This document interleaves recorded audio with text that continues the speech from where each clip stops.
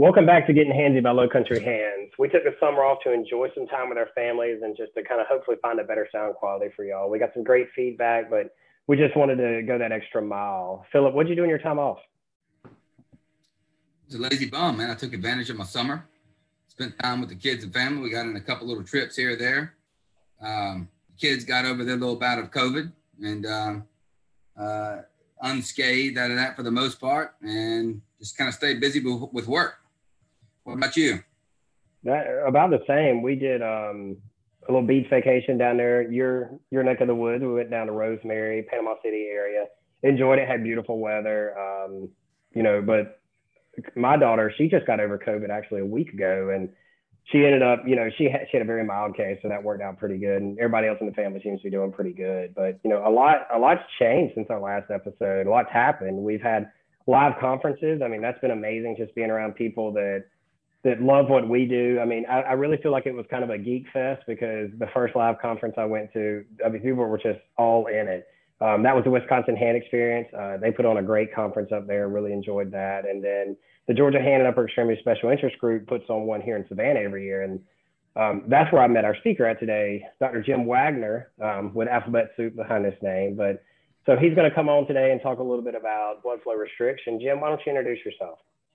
Hey, how you doing? I really appreciate you guys having me on today, Bob and Phil. It's exciting again. I met you down in Georgia. That was an awesome time. It was one of the first times been out since, again, the lockdowns and all that craziness and stuff. So, it was great. So, again, my name's Jim Wagner. I am an occupational therapist. I'm a certified hand therapist and a strength and conditioning specialist. So I've been in a clinic in upper extremity clinic for the last 27 years. I've done a little bit of brain injury for the first 2 years in there with Lake Erie Institute of Rehab. So I did, but again, it was a lot of musculoskeletal trauma and stuff at the time. And then got my interest into the upper extremity full time after that. I've been, like I said, a clinician for about 27 years. I'm our team leader for our hand center here up in the southern tier of New York State. Had the opportunity to travel across the country with Hawk Grips, teaching some instrument-assisted soft tissue mobility. Taught some level 1s and level 2s. Also taught some kinesiology taping, cupping, different things like that. Had the opportunity to teach and still teach. I'm teaching kinesiology right now at our Keuka College occupational therapy program, and teach at Ithaca College as well. Taught a differential diagnosis upper cervical to hand course up over there. So I love to teach. It's a lot of fun. Like I said, I'm going to have some opportunities. I'll be able to go to the Wisconsin Hand Experience here this next year, and looking forward to getting out there too. Very excited about that. So just meeting all kinds of cool people and stuff out there. But anyways, that's kind of a breakdown. I've got 2 daughters as well. Actually, one of mine, my oldest, is getting over COVID, and my wife is getting over COVID. Absolutely, actually got vaccinated. So kind of interesting. But so my oldest is going to be a physical therapist at some point, and my youngest, we're just trying to figure out to get her out of bed in the morning. That's same here. I understand. Right? How different they are. Right. Yeah. Well, I'll tell you, one of these days I'm gonna have to get up there to your neck of the woods. Maybe go to one of the classes that you teach at the college. Oh, it's a lot of fun. It's weird. It's weird teaching at the same college I graduated from 27 years ago. So, the students are kind of whining, and I'm like, it's a lot of information. I'm like, listen, man, if I can do it, you can do it. So right. if I can get back here, there's hope for you all. So, I majored in weightlifting and beer at the time. So, here I am. Oh, how things change, right? Right. So our goal today is to discuss blood flow restriction so practitioners can be more informed and have basically a clearer vision on deciding the reasons why they want to use it, how they should apply it, as well as understanding the safety issues associated with it. And that's kind of why we had Jim on. Myself, I'm not very experienced in it. I've done a little bit. Philip, I believe that, I don't know, you haven't used it a whole lot, have you? No, I have not. I've right. Been to a couple of little mini talks and things like that, and it's come up in some different like little ad lib talks at some of the conferences, and we had a director, a very short-lived director that kind of dabbled in it. So that's the extent of my knowledge. Okay. Oh, well, I guess we'll jump right in. So, Jim, what is what is blood flow restriction at its simplest form, and how is it performed? What is the idea behind it? So blood flow restriction training, there's really a ton of evidence for it. It's one of the most researched probably interventions that we have within our tool bag. It's been around for quite a while. I shouldn't say quite a while, I guess since the early 70s. And it emerged with Dr. Sato, who was a Japanese powerlifter bodybuilder. So it's in its essence, in its early forms, has been around for a while, but it's only over the last maybe 10, 15, 20 years or so has really begun to become more popular in the West. So in its essence, really what it is, it's either use of a band or a cuff to restrict blood flow. And I'm talking about restrict mostly arterial outflow. It's not the restriction of arterial inflow, it's the restriction of venous outflow. So what we're looking at here, then I like to use the word blood flow restriction training. And some people use occlusion training. What that does, it kind of gives off a negative connotation, kind of freaks people out a little bit. I don't want to occlude anything. So I was looking at it a long time ago and reading about it, but didn't really jump on the bandwagon until probably, I would say maybe like 6 to 8 years ago, when I started to research and use it myself a little bit. So just like anything, even the things that I prescribe in the clinic, I don't give anything else to anybody that I don't do myself. So I start to look up a little more and check out the efficacy, the safety of it behind it, its clinical applications. But first of all, I tried it out in the gym. I looked at a few different products. So there's a lot that goes into it. And I think it seems a little scary, but it's really not. Once you really jump into it and have some idea about what type of product you're using and how it can be implemented in the clinic, there's a lot of cool things you can do with it. And actually, there's a lot of benefit from it as well. Yeah, I'll tell you, when the first time I'd really heard much about it was when you spoke in Savannah not long ago. And I'll tell you that I don't know what band it was. It felt like a 5-pound band, but man, I couldn't get through the set. That's right.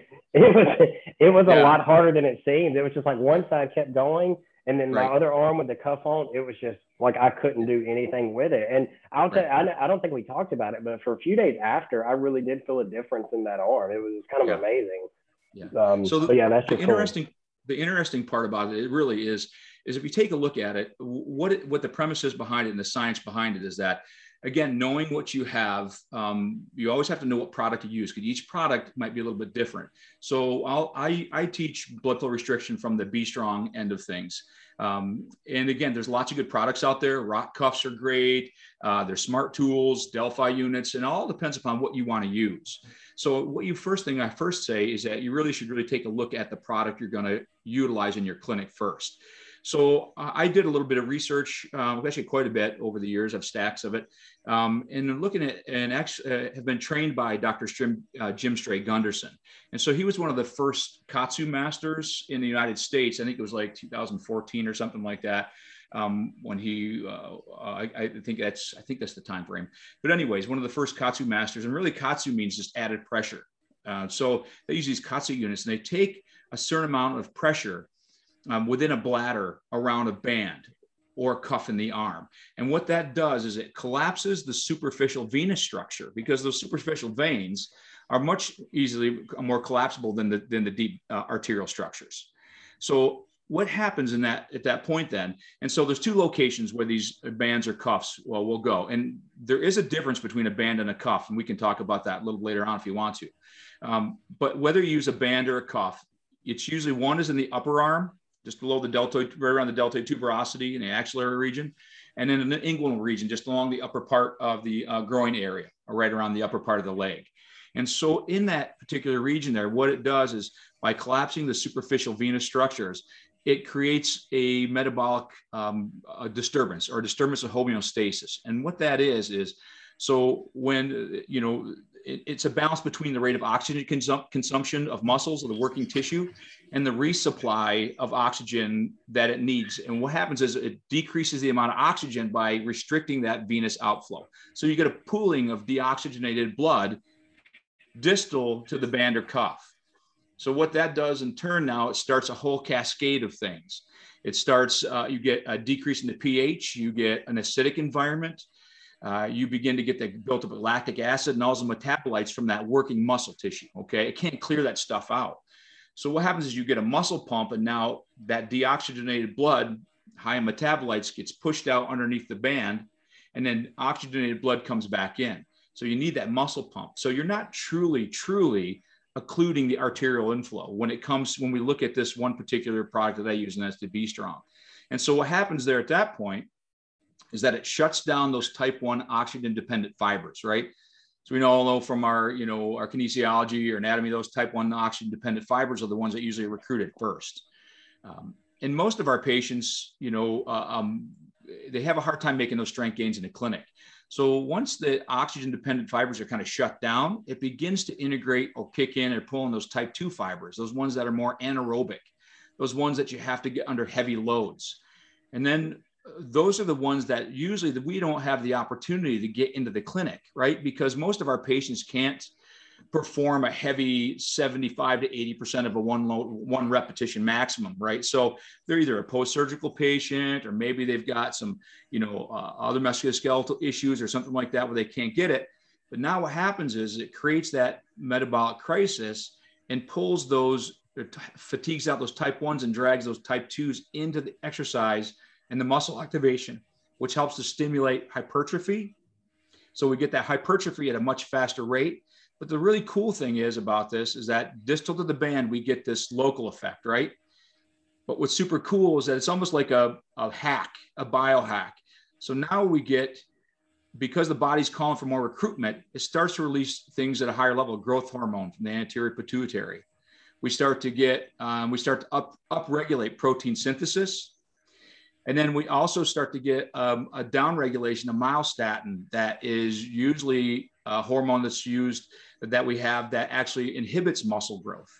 So not only do we get this local effect, but we get a systemic release at the same time, because the body begins to connect that central nervous system effects to the distal local effects that they're getting below the band. That's awesome. It makes me want to go put cuffs on right now on all 4 extremities. Let me ask you this. So, in my limited experience, whenever I have ever heard the term blood flow restriction, it's almost always synonymous with the term of hypertrophy. So you think about muscle. But with all the cellular activity that you mentioned, I know the research, you say, this is kind of in its infancy in the West, but do you see that this could be used for other things like tendinopathies or other things besides just muscle? So, in the clinic, we see all kinds of things, but some of our patients are like, man, I don't want to get big. I don't want to do this. I don't want to do that. So what should the clinician be thinking about blood flow restriction and how it can treat an everyday something of the upper extremity, say? Yeah, Phil, those are great questions. And absolutely, there's a ton of extra, just like anything else, you're not going to get jacked in like 3 sessions. If that was the case, I would have had it on a long time ago, man. So I do use it. I use it in the at different phases of my training in the gym, but I use it with my patients as well. And also there's some new research coming out, taking a look at with tendinopathies, Achilles issues as well, Achilles tendinopathies and growth of the tendon. Also taking a look at an increase in VO2 max through angiogenesis. So we get an increase in IGF, so insulin-derived growth factors and vascular endothelial growth factors as well. So they've actually shown that those, they're actually, especially in athletes and also in just the general population, our age-related sarcopenia patients, those general weakness patients, we've seen a change in their stroke volumes. So those are some nice, well-documented research, that's out there that shows that there's multiple areas of use for this. So for example, I'll just say, put this out there with some of my lateral epicondylitis patients. Most of them are the OSIS patients, so those chronic breakdown, those types of things. What I'm doing is I'm using that. I'll put it on the upper arm. I'll have them go through, maybe I'll do my manual work and stuff like that first. Then I get ready to do whether I'm in my, my eccentric phase or my concentric phase or my isotonic phase or isotonic phase of exercise. While they're doing their exercises, I'll put the BFR bands on them at that time. And so what I'll do about 15 minutes, 20 minutes at the most, while they're doing that exercise at a higher repetition, lower load. So what I'm going to do is help to get not only just those local effects, but systemic effects as well at the same time. And we've seen, again, some nice healing factors. Now, there hasn't been a lot of studies that are out there on its effects of tendinopathies at this point, but there is more research coming out, and it's in its biology or in its effects on the cellular level, it's primed for just waiting for some good studies to come out like that. Well, Bob and I talk on every single one of these sessions. There's some topic that we say that the evidence doesn't always match. Sometimes it's the same or similar. Sometimes it's almost contraindicated to what we see clinically. And so even though there's not enough research, you've been doing this 6 to 8 years, you say, you've seen enough kind of systemic or cellular changes to where you would say, hey, I wasn't seeing it without BFR, but I am seeing it with, So that's a great segue into this. So, and I'll give you a case study here that I used before, and the first time I used it, and I used multiple multiple different brands on a particular patient to see which one I felt was the best, which one I liked. Again, and I'm not here to tell you which one to use. You have to pick out whatever one you use, whatever one your clinic is, and understand the process about that piece of equipment and how it works. Can the piece of equipment occlude? Can it not occlude? Is it, what's the efficacy and safety behind it? But let me just say this here before we get into those things there, as far as, so we take a look at, we know that most of our post-op patients can't get heavy loads, right? We can't do high loads. Let's say we take a biceps tendon repair, and I'll use this as one of my case studies. So we had a biceps tendon repair, an endo button. And so this is an untrained individual. So the doc wanted me to keep it really low load, just nice and easy, maybe just a couple pounds here and there for some general strengthening over time. So what I did is I wanted that healing effect, that systemic effect, along with a local effect at the same time. So I used a B-Strong band in the upper arm. So you measure your circumference of the limb, maybe it's an upper arm, forearm, or whatever, maybe get a grip strength. And so we'll measure that circumference when we first start. And I did about 9 to 12 treatment sessions with this fella. And so again, now what happens, the exercise regime goes like this. We use very, very low loads. So maybe like 20 to 30% of the 1 rep maximum, or whatever we think that person can get for one particular heavy pull.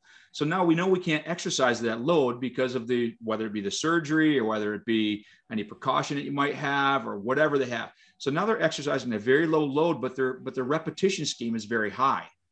So like Bob, when we did it before, we did like a very light, maybe a couple pound, TheraBand, CLX band. And so we do 30 repetitions. And what that does, it primes the tissue, creates that metabolic change. So we get that deoxygenated blood to pool in there. And then we give a 30-second rest period. Then we shoot for another 20 repetitions, 30-second rest period, maybe 15 repetitions, maybe 20. It depends upon what you want to do. And we do that about 3 to 4 sets.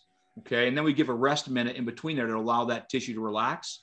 And then, so what we do is you feel that pump that you would normally feel under heavy loads at a very, very early rate. And that fatigue factor, that fatigue signal that is so important to this, you get very early on. So I'm constantly talking to my patients saying, I have this thing I call Jim's 4 Ps: pain, no paresthesias. You need a good pulse and you need good performance. So you can't have any tingling or numbness, no pain with the exercise. You've got to have a good radial pulse. And you got to have excellent performance. You've got to be able to complete all your exercises without having any poor form. So we do that for about 15, 20 minutes. That's the length of the session most of the time. Right around 15, 20 minute mark, we stop that. And then we'll move on from there. Then you can measure the circumference of the limb. And this fellow with the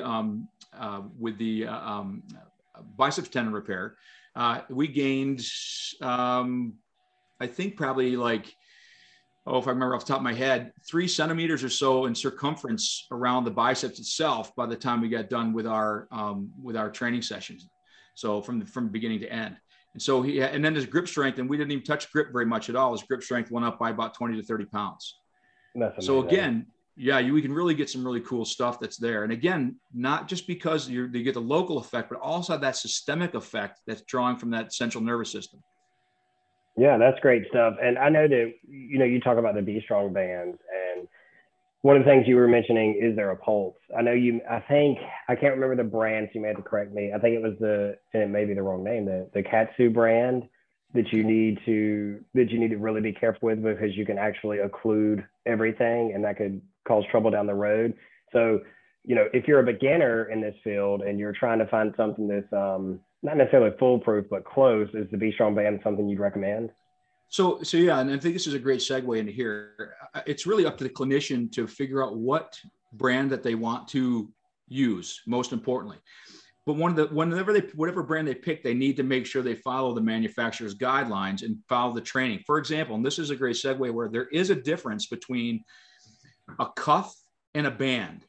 So, and they've shown in the literature that a wide inelastic cuff, let's say a blood pressure cuff, is going to occlude an arterial inflow at a much lower rate than, let's say, a 2-inch non-elastic band, or something that has a safety valve that's built into it so you can't completely occlude.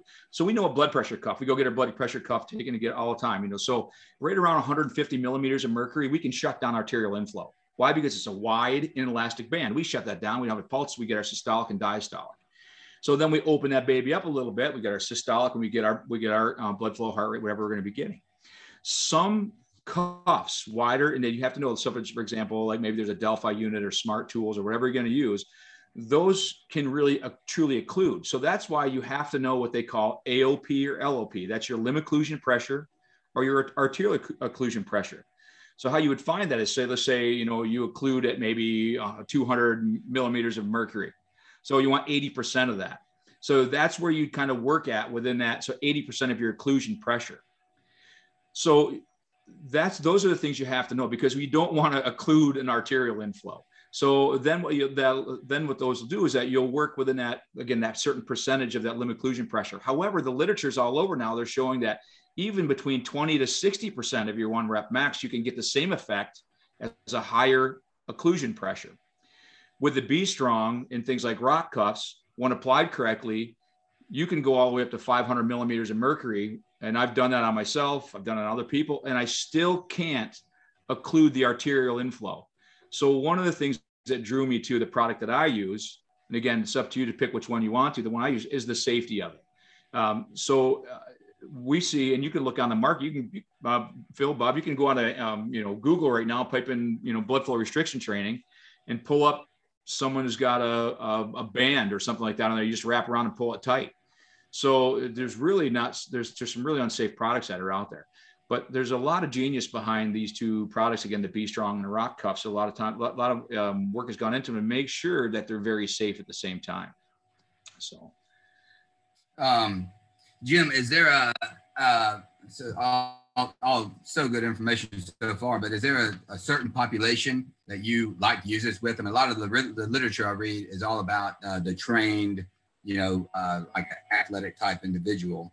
But it also suggests it can be used with all kinds of the older population, just for general deconditioning. But is there a certain population that you found is most beneficial to this? And do you find better results in certain body types even?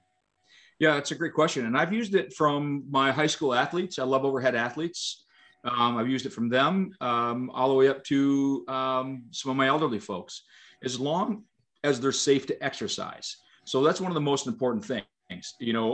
Things that you need to know, any contraindications, what might be like lymphedema, sickle cell anemia, because we don't want to starve the muscles of any more blood flow, DVTs, untreated hypertension, those types of things. We really want to make sure that any peripheral vascular disease, infections, those types of anything you might be cautious about that you feel that might not be appropriate, then you want to be careful with that population. But if they're safe to exercise, they're safe by their doctor or they should be able to use blood flow restriction training really pretty much at any age. And we've seen a lot of actually some nice ink spin spilled on age-related sarcopenia. And even those that are bedridden, a lot of studies have come in and used it in people who are bedridden and those types of things as well. And actually, there's some good literature coming out on the elderly population where they use it intermittently throughout the day during the ADLs, and just kind of put it on for a period of time, take it off, put it on, take it off, put it on, take it off, for mitigation of that age-related sarcopenia. So there's some really, really cool stuff with it. Have I used it? I use it with my rotator cuff repairs. And so that leads to another neat conversation, is that you say, well, jeepers, you're using a rotator cuff, that's at the shoulder level. The band's down around is the upper part of the arm. How is that going to impact? Again, one of the cool things about it is that you get the local effect and the systemic effect. So again, you get that release of growth hormone from that shutting down of those type 1 fibers, and you get that recruitment early on that you wouldn't normally get. So you'll see in Bob's experience that you get that fatigue signal, that moderate fatigue signal at a much faster rate. So you begin to recruit other muscles, and your body calls for more recruitment. And so as we get that, we can do that, engage multiple systems. So there's actually a good study. I don't have I can't cite it off the top of my head right here. I've got it in the other room. Probably too much Knob Creek. But anyways, they found that there's significant strength gains on the contralateral side. So even of the untrained side. And so again, why is that? Begin to that central nervous system effect at the same time. Right. So even with my patients, let's say if I have a peripheral nerve injury and I don't want to maybe put a band on that affected side, or maybe I've got an elderly patient that I might do the opposite side, or God forbid, hey, OTs, we put it on the lower extremity, right? Everything's ran connected. Out of town. Oh, yeah, just ran out of town, yeah. So we can put it on it. I mean, I teach all areas to do it. There's nothing wrong with that. So, and again, and I teach, we work on sit to stand up out of a chair. I work total body conditioning with my patients.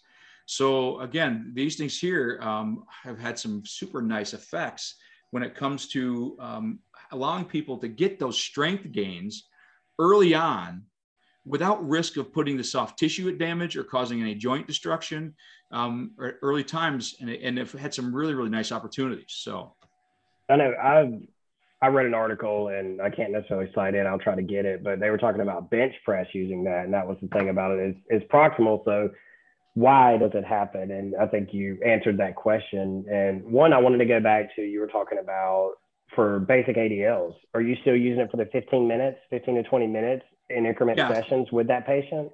So they're not necessarily lifting, but we're still occluding or semi-occluding or occluding venous flow, but not arterial flow. Right. So again, yes, absolutely. So I have some people integrate with functional activities as well. So very much like that in the clinic. So again, and this can be utilized as maybe a neuromuscular reeducation. A lot of times I put this right into my therapeutic exercise. So, or if I'm doing a therapeutic activity, I'll document in my note, like, hey, I'm using B Strong BFR. And I always mark down what type I'm using. Why? Because if I'm using Delphi, if I'm using Smart Tools, or if I'm using Rock Cuffs, each one of those is a different system. And each one has their own little idiosyncrasies. So you've got to make sure, does your product occlude or not occlude? So I'll put that in there first. That way I'll set my, maybe I'm using 150 millimeters of mercury. Maybe I'm using, what I'm doing, I have to adjust that from timeout throughout the session. And then I'll have them go through the activity. Maybe I'm going to have them stack some towels and pull them in out of a cupboard in a PNF pattern, whatever I'm going to do. And then I'll ask them throughout the session, what's your fatigue like? Mild, moderate, severe. So mild fatigue is, hey, I can get through all my repetitions or get through my whole activity with no or little effort. A moderate is going to be, I can get through all my exercises with, I've got a little bit of fatigue. It's starting to get really difficult, but my activity is really, I still have a solid performance and stuff like that. And so I feel like, I feel like I'm really tired, but I'm doing really well. Severe fatigue is going to be where I can't get to my full exercise. I can't complete my repetitions and I have poor performance. You want to be in around that moderate fatigue factor early on. So what you're going to do is you're going to ask your patient, you're going to be with them the whole time. You don't let them hook them up and send them off and do this by themselves. So you're with them and you're asking them, what's your pulse, or you feel their pulse, maybe a radial pulse, have any tingling or numbness. And some of my patients, and for you exercisers, you felt that pump you have beforehand, you really see that vascular distension that happens distal to that band.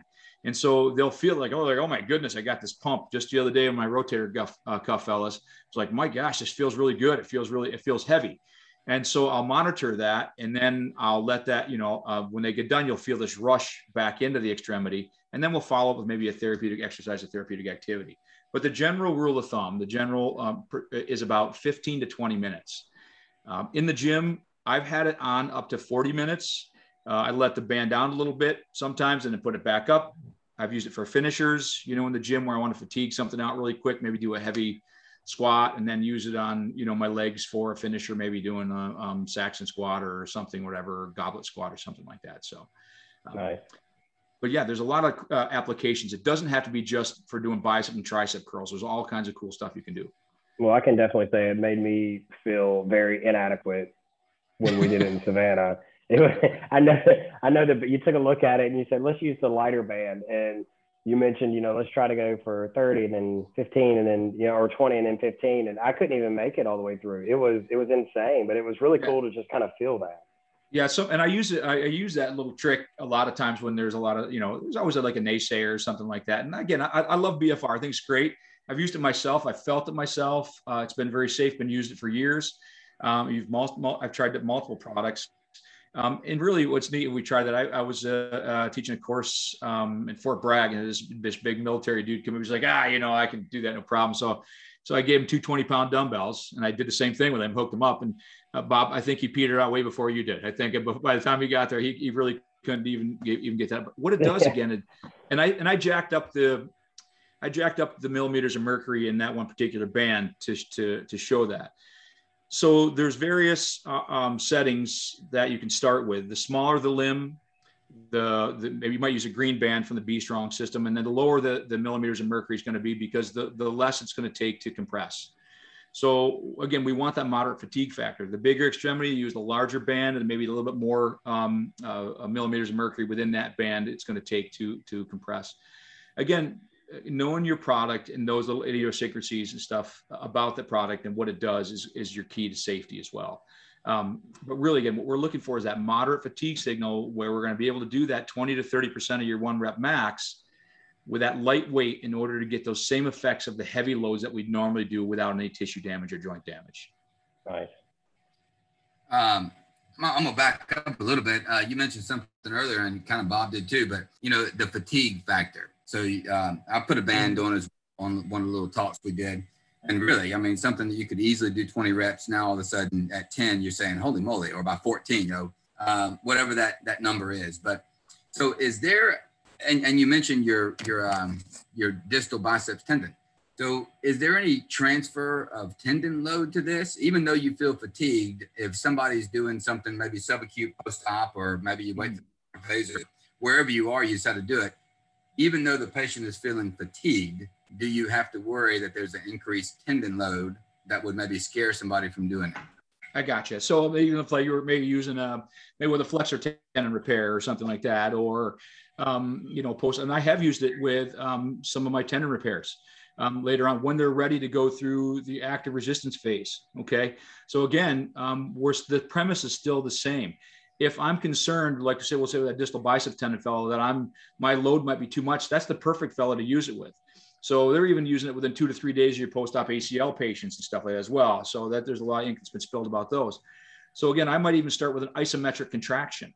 Right, and build my way up first. So I'll maybe load isometrically, then maybe I'll move concentrically, then maybe I'll move eccentrically down the road.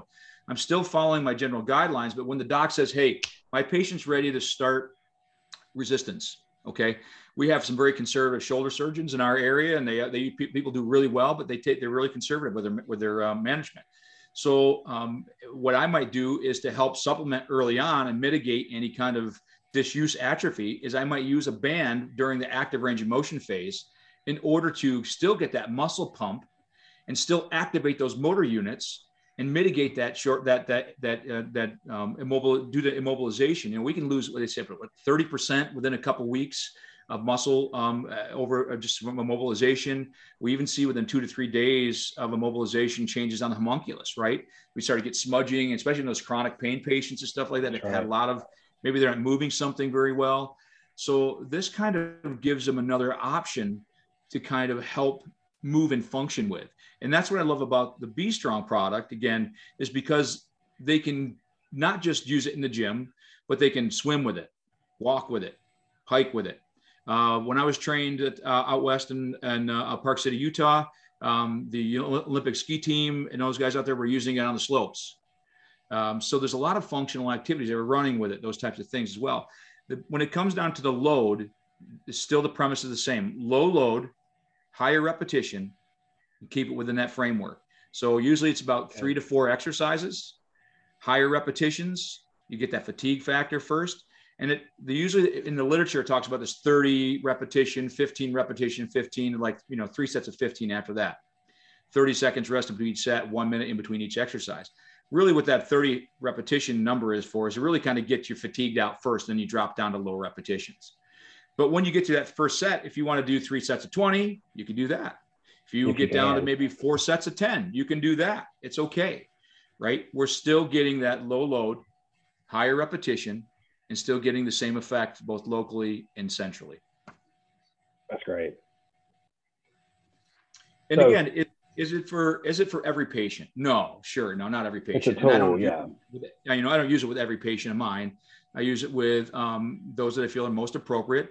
Have I used it with some non-traditional patients? You might think, yeah, I've used it with some of my tennis elbow patients, because I think that there is, again, we've seen some literature that shows increase in angiogenesis. We've seen an increase in bone mineral density. We've seen an increase in VO2 max with this. This isn't my opinion. This is some nice hard research. We've seen an increase in muscle mass.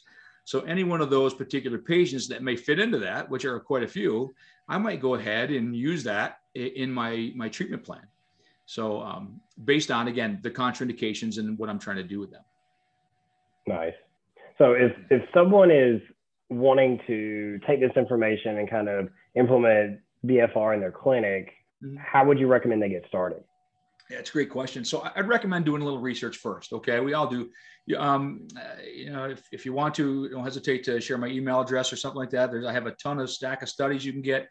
All you have to do is a simple Google Scholar search. Type in blood flow restriction training. You could type in BFR. You could type in a plethora. Believe me, more stuff that you'll want to read will come up for you. Everything from its effects on, cardiovascular structures, the pressor reflex, all kinds of different cardiovascular issues too, like mitigating, sarcopenia, muscle atrophy, those types of things. On the young and the old, there's a lot of stuff that's out there. Do a little understanding first to kind of get an idea about the physiology behind it, what it does and how it interacts with your patient and how it can work in your clinic. And I'm not saying it can be done also in the geriatric population for sure, maybe in long-term care or wherever at short-term rehab. It's not just in the outpatient hand therapy world or just with athletes. The next thing I would say to do is do some looking out at various products that are out there. There's a lot of great products that are out there. Okay. Again, and I've done just that. I mean, and I tell you, it's up to you as a clinician. I never tell somebody what they have to buy. I know what I love and what I like to use. It doesn't mean someone else doesn't have some good results with another product. You just have to know what your product does and the efficacy and the safety behind it. If it's a wider inelastic cuff that's going to have a higher propensity to occlude, you need to know how to use that and maybe that's why you'll use a Doppler. Maybe that's why you'll use Delphi has a blood flow or a blood pressure cuff reading system on it that changes throughout the exercise and modifies that. Knowing, what I know with B Strong and Rock cuffs, we go by observation, and they also have safety factors built into them, so you can't truly occlude. So again, knowing that, look out for some good information that's out there. And really, I'll tell you the truth, a lot of stuff is clinician driven. So this is exciting by clinicians. So you'll find clinicians that, use these products, check it out. There's some great stuff out there, some great reviews. Kevin Wilkes got some great reviews on this stuff here. Mike Reinold and those guys, Champion Sports and PT have some great reviews on it as well. There's some good literature that's out there on performance health websites. International Journal of Sports Physical Therapy's got some great stuff about blood flow restriction training. Journal of Strength and Conditioning, some good stuff there. So I would kind of start there, and then ask around. Ask around from other clinicians that have been there and have used it and how it might fit into your practice. So, and never be afraid to try it. The one you've talked about, B Strong, they say you go with that one or you go with another one. It doesn't really matter. If someone is going to want to try to take this to their supervisor and say, hey, I'd like to try this. What would somebody expect for their startup cost to be? And hey, I want to use this for an upper extremity and a lower extremity. Does that mean that you have to get a different system, or does one of these systems you speak of come with different size cuffs to accommodate a 350-pound leg and then right. arm? So you want to get started? Tell me about that. Yeah. So that's a great question. Again, what we first and foremost is, one of the things is we want to make sure we get paid for what we do, right? So we want outcomes. And so the faster our patient gets better, we want to stay research-based. We want to stay evidence-based as much as possible. There's a lot of products out there. And where, again, you type in right now, a Google search on Amazon, you're going to put BFR, you'll get booty bands. So if you want to go grab booty bands and cut the, your circulation off to your leg, that's your choice. You can get those for $25 online, and you can go buy, a Delphi unit for $6,000 or $3,000 or $4,000. So they run anywhere from, under a couple $100. So I know that the Rock Cuffs has a really good price point on there. B Strong has a really good price point on there. They're very, very safe, very effective. Again, I've used them myself, not just in the clinic, but personally. I've got a couple sets out in my gym that I use, and I'll tell you what, the pump you feel on it, fatigue factor is really good. So I would, again, to approach your department head or whatever and say, listen, this is the evidence behind this. I can help my patients get better faster. I can get them on the road to recovery quicker. I can mitigate, this disuse atrophy, get some strength going here, and kind of stay abreast of left, and maybe even be able to market this as well. So you can get some good stuff for under $500, some really good products for under that. Again, it depends upon the product itself. And they have, for example, I use B Strong again. They have these green ones, and I've used them on my kids themselves. I've used it on my 15-year-old. I've used it on my own family members. So you start, you can start with a small limb, maybe use a green band, and you go up with like a blue. I think it's a gray maybe in there. And those are for like the NFL linebacker quad. It's like 64-inch round tree trunks or something like that. So, and anywhere between, they come in different sets. So then you can use, in our clinic, we use mostly the red and green bands. And those are our upper extremity bands in our clinic. And again, I've used with my high school athletes. We have a young girl who had a posterior capsule repair, like a posterior Bankart, and she did phenomenal. We were hammering her when she was ready to do her strength and conditioning phase. We just went right through the program with her. She did great with it. So that was a very small band. Again, and know that, there's a difference between that band and the cuff. So what is it? You need to find that out with your product. So there's lots of different ways to get into it. Kind of like Philip said earlier, there's research behind a lot of things, and a lot of people say, show me the research, show me this, but I'll argue you can't argue with the results. So no, you can't get around this, Bob. Yeah, you're right with this. I'm not saying, there's a lot of there's a lot of things that are kind of, and again, we talked about, you've said it before on other shows, and I 100% agree. Just because there's not a good research study out there for it doesn't mean that you're going to poo-poo that treatment. I mean, you could use like a kinesiology taping, like a cupping or anything like that at all. Those are some more people love it. And if it helps them get better, then you're darn straight. I'm going to, my kid's got to go to PT school. So I'm going to take your patient if I can. So if that makes them feel better and they get better from it, it's not contraindicated, I'm going to use it. But there's been so much literature, so much ink spilled about blood flow restriction training. You're just going to go dizzy and probably get befuddled, reading all the research and stuff for it. So I know there are some precautions, and I'm not saying that this is the end all to be all. Just like anything, I don't care if it's an ultrasound, I don't care if it's a muscle stim, I don't care if it's instrument assisted soft tissue mobility. You've got to do a little homework. There are contraindications for it. You've got to know what product you're going to use, but it's a great addition to your toolbox.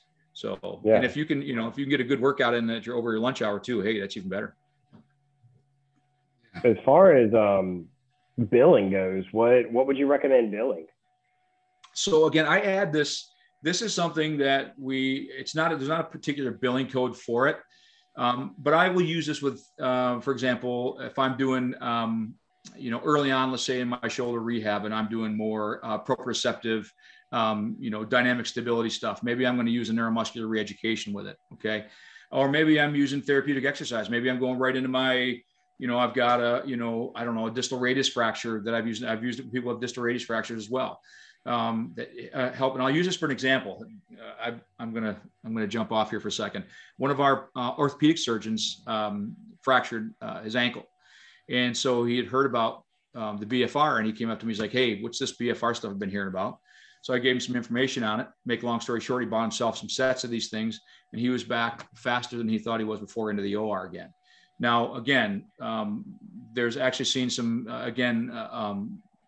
increase in the bones are impacted as well. One, you're getting an increase in ALP, alkaline phosphate. Again, it's an enzyme that increases when your bones are growing or active, helps with osteoclast, osteoblast proliferation. So, you know, when you see that, I'll add this to my therapeutic exercise after things like my fracture management. And then I'll use it for therapeutic activity. If I'm going to be doing an I don't say ADL in the fact, because I don't get people into the shower and stuff in the outpatient clinic. If I get in there, that maybe I'll do some ADL activities, maybe reaching in out of cupboards, or doing different PNF patterns, or maybe even doing various box lifts or work conditioning and stuff like that with my patients. I'll put that on too as well. So. Nice. Yeah. So we'll say this for those critics of blood flow restriction. What advice or what would you say? I mean, obviously clinical results speak, and I'm going to make this a two-part question because I think we just about gotten everything. But one was, what would you say to the critics? And then two, you said don't be afraid to try this. So for the clinician, young or old, wanting to try it,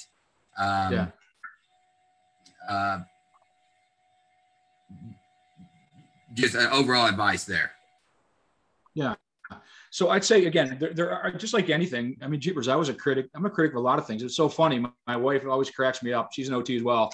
Remember years back when, you know, she was using kinesiology taping with her kids. I'm like, that's a bunch of bunk. You know, who's going to put some tape on somebody's kid or something like that? And then here we are. I took about every kinesiology taping course in the book, and they had like 12 kinesiology taping courses under my belt. Now I'm using it with quite a few people.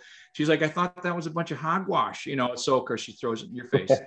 But so you know, I'm a naysayer with a lot of different things. But I question it, but I don't throw it out. Give it a shot. You have to try it first. So you know, I've got friends that will say, oh, I never use a modality. I'll never use ultrasound. It's awful, and there's no evidence that shows it works. Well, that's not entirely true. It doesn't work for everything. So if you're using it with everything, then you're going to get subpar results. But if you use it clinically at the right time, at the right place, in the right person, for the right patient, then it may be effective. So the idea behind that is we need to start. I think over the 27 years I've been practicing, I just put this little slide in my presentations. I'll be doing one on the elbow later on this month. And you know, when you first start out, you think you know everything. And then all of a sudden later on in your practice, you get down to this little bump where you feel you don't know anything anymore. So and you begin to start to implement that stuff. And you've got to have a little humility with this stuff and say, you know, something, boy, things really, there's a lot of stuff that's out there that I might have been able to use or didn't really learn in the first place very well. I'm going to implement in my practice. So I love what I do. And I don't want to get bored in what I do. And if you're bored, it's your own fault. So, you know, you've got to get out there and say, I'm going to learn something new. I'm going to try this and see if it works. And if you've tried it, if you pick the meat from the bones and it don't work, throw it out. But if it does work and you might have it for the right patient, and if someone comes to your door and says, hey, the facility down the road, and believe me, I'm not up to doing every shiny little thing that, you know, jingles. I don't grab a hold of it and jump onto it. I try it out first. But hey, if the facility down the road is doing it, how come you aren't doing it? It doesn't work. Well, they're going to go someplace else. So, and that's just one thought process. So again, I have no problem with trying something out first and saying, if you don't like it, don't use it. It's up to you. But if you think you might find something interesting in it, give it a shot. And then same thing for the advice for the, you know, new ones starting out. I would say the same thing. You know, it's, you know, nothing ventured, nothing gained, right? So if we don't give that a shot, like I never thought I'd like bourbon. Now look I can't stop drinking it. Nice. Well, thank you for that. So now we have a little section called that we entitled the 5 o'clock walkover. So Jim, we're going to ask you a series of questions. I just want you to give us your best answer. So the first one is, what is the oddest condiment food combination you use? I'll go first. Actually, mine, I like to put cane syrup over black-eyed peas and rice. Wow. It just gives a little sweetness to it. It's something I learned when I was little, but that's probably the oddest condiment food combination I use. How about you? Oddest condiment food. I like to put maple syrup on breakfast cereal. Is that bad? It's kind of like a little elf thing there. You know, I don't know. I'm a sugaraholic, so. My wife would love that one. Yeah. I would say probably something like that. I would have, my daughter's probably like me. She puts ketchup on everything. So, whatever. I would say that's the thing I can think of most. All right, Philip. I don't know, is syrup considered a condiment though? I'll take it. Mine's cane syrup, so I'll take it. Right? Yeah, no, I think Mine would probably be ketchup, hot sauce, or like a salsa on eggs. Okay. That's very normal, I guess, out in the Southwest, but that's something that we've always done that's pretty good. Certain times, right. Scrambled and fried eggs, love the ketchup on it, but egg not so much. I'll quote my old man. He says it all goes to the same place anyway. So, that guy used to shove everything together. So very true. Very true. All right. What is your go-to bourbon? Go-to bourbon. Okay. Over the last couple of years, I'm not a bourbon snob by any means. I would say my go-to is probably Knob Creek. I like Knob Creek. I've tried Blanton's, Angel's Envy. I've had that. I've got everything from Jack Daniels, which that's probably my number 2. So I'm not like a high-end guy. You know what I mean? I'm pretty cheap date. So I'd say between Knob Creek and Jack Daniels. Philip?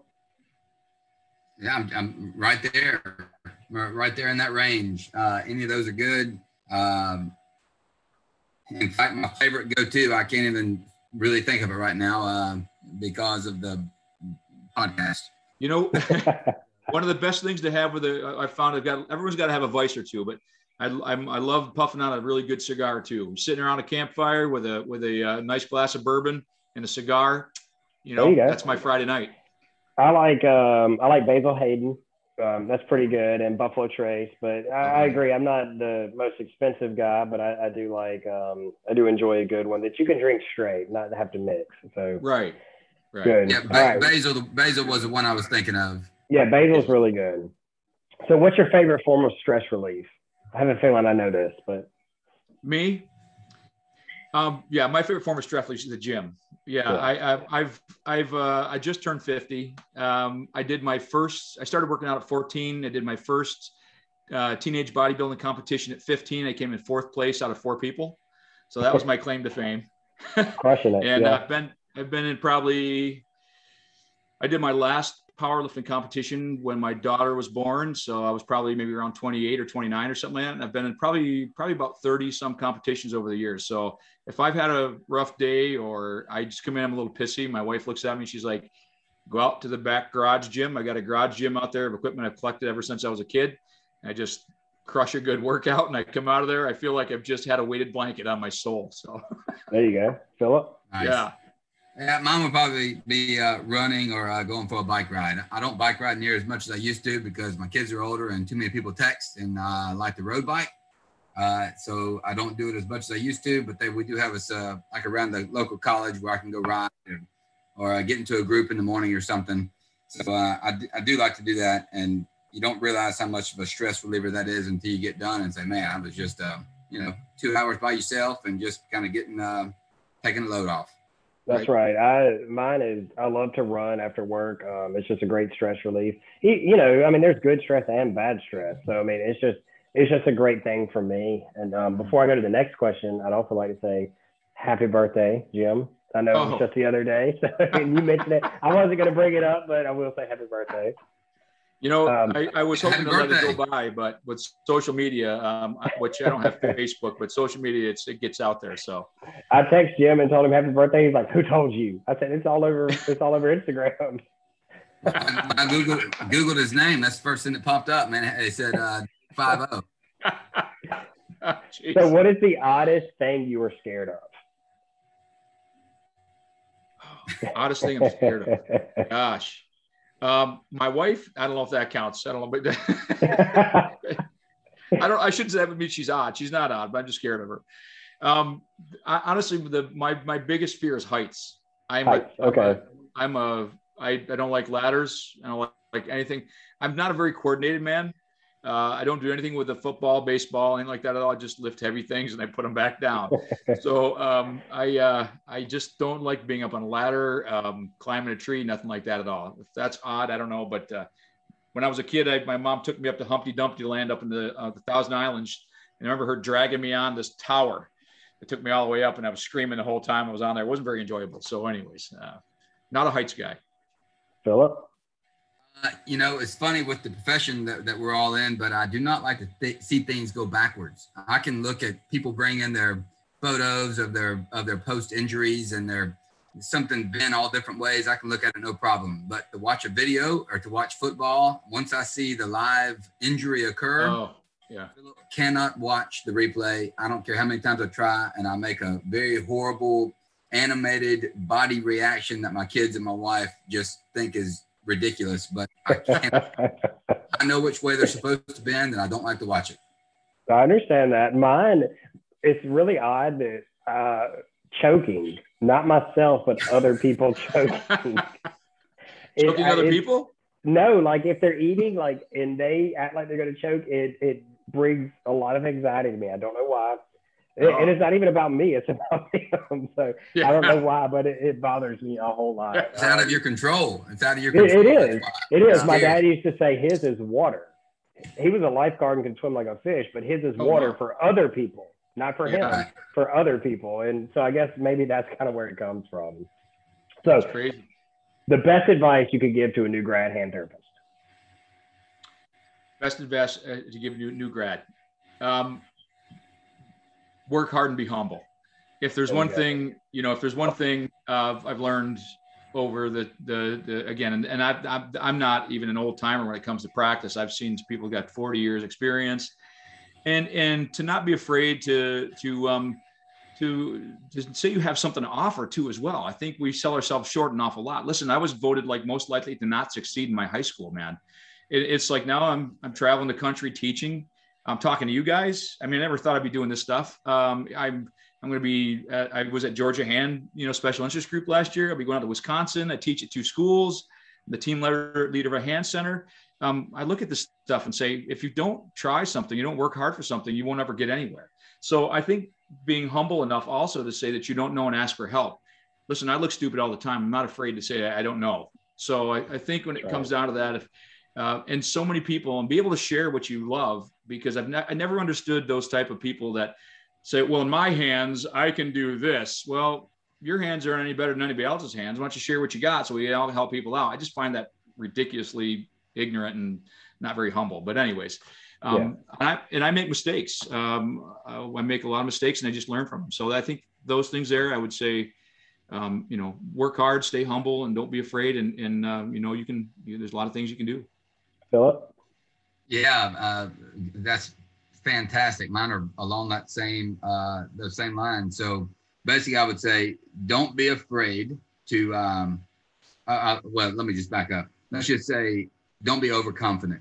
You get these students come in, and if you are not scared to do what we do to start out, then you don't need to be in this profession. Now, you are dealing with people, and you're dealing with people's lives, and most things you can't mess up, but there are some things that you can. So if you're that arrogant and that overconfident, then maybe you need to go pick something else. But just stay hungry. And I tell people the first 2 years, you're an absolute sponge, and soak it up. Be around as many people as you can and learn it all.